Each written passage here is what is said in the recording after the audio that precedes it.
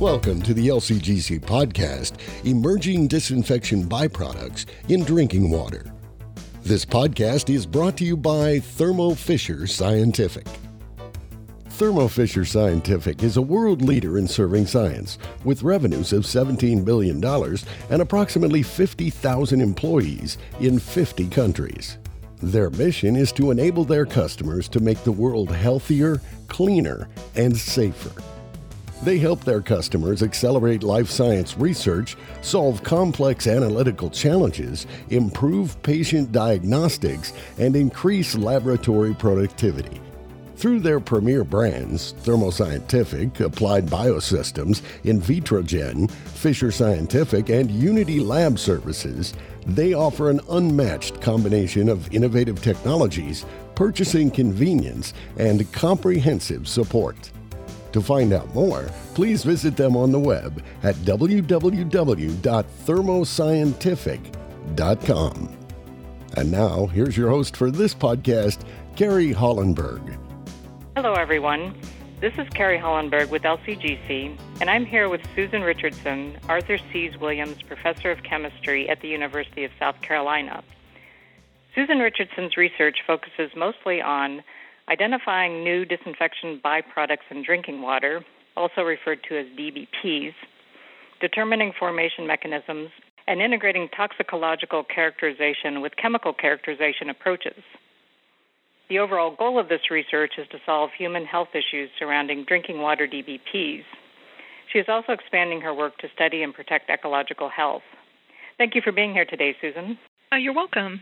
To get started, tell us about your research involving disinfection byproducts, or DBPs, in drinking water. So we've been using mass spectrometry to try to uncover the DBPs that are responsible for the human health effects that we've seen in human epidemiologic studies. These are things like bladder cancer, miscarriage, and birth defects that we would like to get rid of. And to that end, we've been working closely with toxicologists, epidemiologists, water treatment engineers, and regulators to try to solve this important human health issue. And by the way, DBPs can also form in swimming pools as well as drinking water, so we've been looking into both. Thank you. And for listeners unfamiliar with the topic, where do DBPs come from and how are they formed? And are they persistent in water? Sure. DBPs, and those are the disinfection byproducts you mentioned before, they're an unintended consequence of using disinfectants to try to kill harmful pathogens in water to make the water safe to drink. And they're formed when these disinfectants react with natural organic matter, also bromide and iodide salts that are naturally occurring, and other contaminants in source waters.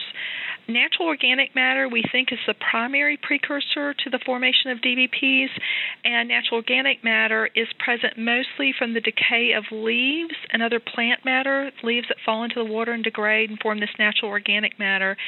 So DBPs are not traditional contaminants that are already present in the water. They're actually formed in drinking water treatment.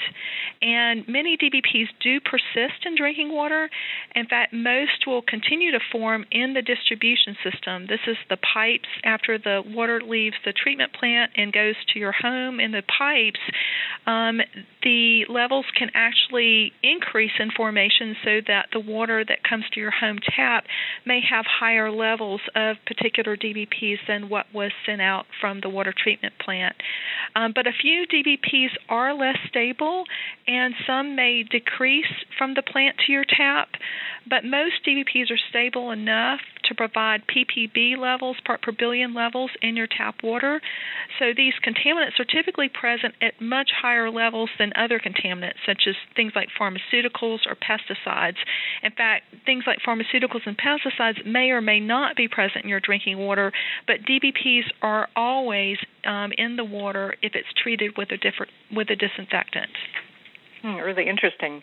Do you work with regulated DBPs, unregulated DBPs, or both? I actually work with both regulated and unregulated DBPs, but primarily on the unregulated DBPs. Most toxicologists believe that the regulated DBPs are actually not the ones causing the human health effects, and this is because the primary type of cancer that we see in the epidemiologic studies is bladder cancer, but none of the regulated DBPs cause bladder cancer in animals. So most of us think that the regulations are actually missing the important DBPs in our water. And so this is why we're focusing on the unknown DBPs in drinking water, the unregulated ones, trying to comprehensively identify them and determine which ones are causing the human health effects so that we can ultimately eliminate them from drinking water.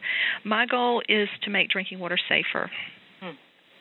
Yes, and what are government regulatory bodies doing to protect humans from DBP exposure? Well, the U.S. EPA currently regulates 11 DBPs in drinking water, and other countries around the world regulate a few DBPs as well. So levels of these particular ones are being controlled, but almost 700 DBPs have now been identified as compared to the 11 that are currently regulated, and none of those other 700 are currently being controlled. One of the rubs in this is that drinking water treatment plants often will lower the regulated DBPs by changing their treatment method, and that actually can increase the formation of some of these more toxic unregulated DBPs. So, for example, plants that switch from chlorine to chloramines, we call it chloramination for disinfection, they can dramatically lower the levels of the regulated trihalomethanes and haloacetic acids that contain chlorine and bromine in their structures. But the more toxic iodinated trihalomethanes and acetic acids are actually inversely related, and they increase in formation with the use of chloramines. And what type of DBPs are you focusing on specifically, and why? For much of our work, we've been focusing on the iodinated DBPs because of their enhanced toxicity. And in fact, iodoacetic acid, which we first identified from a nationwide occurrence study back in 2004, is the most genotoxic of all DBPs studied to date. We're also focusing on nitrogen-containing DBPs because they have increased toxicity relative to DBPs without nitrogen. And we also continue to identify DBPs that were not previously known. In addition, we're investigating other sources of iodine in the formation of these iodo-DBPs, and that's other forms of iodine beside iodide salt, which is naturally present in a lot of our source waters from saltwater intrusion into our cities located around the coast. We recently discovered that compounds used in medical imaging, these compounds are called X-ray contrast media, they can also be a source of iodine in the formation of iodinated DBPs. And these X-ray contrast media can be present at high ppb levels, parts per billion levels, in our source waters. They're among the highest levels of any pharmaceutical found in rivers and other environmental waters. Thanks. And can you tell us what are the major analytical challenges, including sample preparation and analysis, in analyzing for low levels of DBPs? We have analytical challenges both in the qualitative identification of low levels of DBPs and also in quantifying important target DBPs. For example, it can be a challenge to get enough concentration factor to be able to see the low levels of DBPs. And because of this, we often use XAD resins for extraction, where we can extract several liters of water on our large homemade SPE columns, solid phase extraction columns. And it's also challenging to identify an unknown DBP if it's present at trace levels. To get good high-resolution data to aid in the identification, some sensitivity is usually sacrificed, and you can miss some of these trace-level DBPs when you do this. There are also many challenges regarding quantifying priority unregulated DBPs, which is a big focus of our work. I have two graduate students, Amy Cuthbertson and Hannah Libator, and also a postdoc, Susanna Kimura, and an undergraduate student, Alina Ben-Susan, who've been working very hard to develop analytical methods to quantify approximately 70 high-priority unregulated DBPs. It turns out that you can't apply a single extraction or mass spectrometry method for all of these. Some DBPs are degraded by certain quenching agents like sulfite, and other DBPs are degraded by other quenching agents like ascorbic acid. And the reason we use these quenching agents is that we want to try to freeze our sample in time so that when we take that drinking water sample, the DBPs that we measure later in the lab are the same levels present when we took the sample. And also, some DBPs are more volatile than others, such that different liquid-liquid extraction or different solid-phase extraction procedures have to be used to optimize the recoveries. And some DBPs, like haloacidic acids, require derivatization before they can be analyzed by GC mass spectrometry. And finally, there's not a one-size-fits-all GC mass spec temperature program that can be used. For example, halonitromethane DBPs have to be analyzed at a lower injection port temperature because they'll decompose at the typical hot injection port temperatures used. So as a result of all these complexities, it can be very difficult to develop new rugged analytical methods for a diverse group of DBPs. Thanks. And how are you using high-resolution accurate mass in your research? Well, we've been using high-resolution accurate mass approaches for a long time. This has been one of our most important tools for identifying new unknown DBPs in drinking water. And we've been using high-resolution mass spectrometry because the accurate mass gives you several decimal places on your mass. So instead of knowing that the mass of your unknown is, for example, 200, you know that it's 200.10245, for example, something like that. With these extra decimal places, you can generally determine your molecular formula, so you'll know the exact number of carbons, hydrogens, oxygens, nitrogens, iodines in your molecule.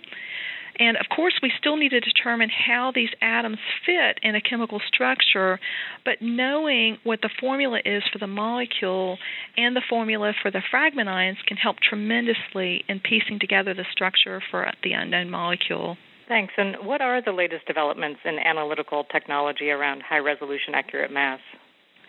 So previously, we used to always use a magnetic sector mass spectrometer for the high-resolution accurate mass data, but we're currently using the new GC Orbitrap and also a high-resolution time-of-flight mass spectrometer, and both of these instruments give great high-resolution data with much less loss in sensitivity compared to the magnetic sector mass spectrometer.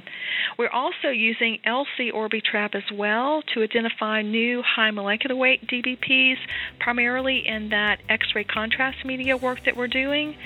And using these instruments, we were able to recently identify new iodinated DBPs that were not known before, and also new nitrogen-containing DBPs that were not known. Thank you for that overview, Susan. We appreciate you being here today. This has been Carrie Hollenberg with LCGC. Thanks to all for listening. You've been listening to the LCGC podcast, Emerging Disinfection Byproducts in Drinking Water. This podcast was brought to you by Thermo Fisher Scientific. Thermo Fisher Scientific is a world leader in serving science, with revenues of $17 billion and approximately 50,000 employees in 50 countries. Their mission is to enable their customers to make the world healthier, cleaner, and safer. They help their customers accelerate life science research, solve complex analytical challenges, improve patient diagnostics, and increase laboratory productivity. Through their premier brands, Thermo Scientific, Applied Biosystems, Invitrogen, Fisher Scientific, and Unity Lab Services, they offer an unmatched combination of innovative technologies, purchasing convenience, and comprehensive support. To find out more, please visit them on the web at www.thermoscientific.com.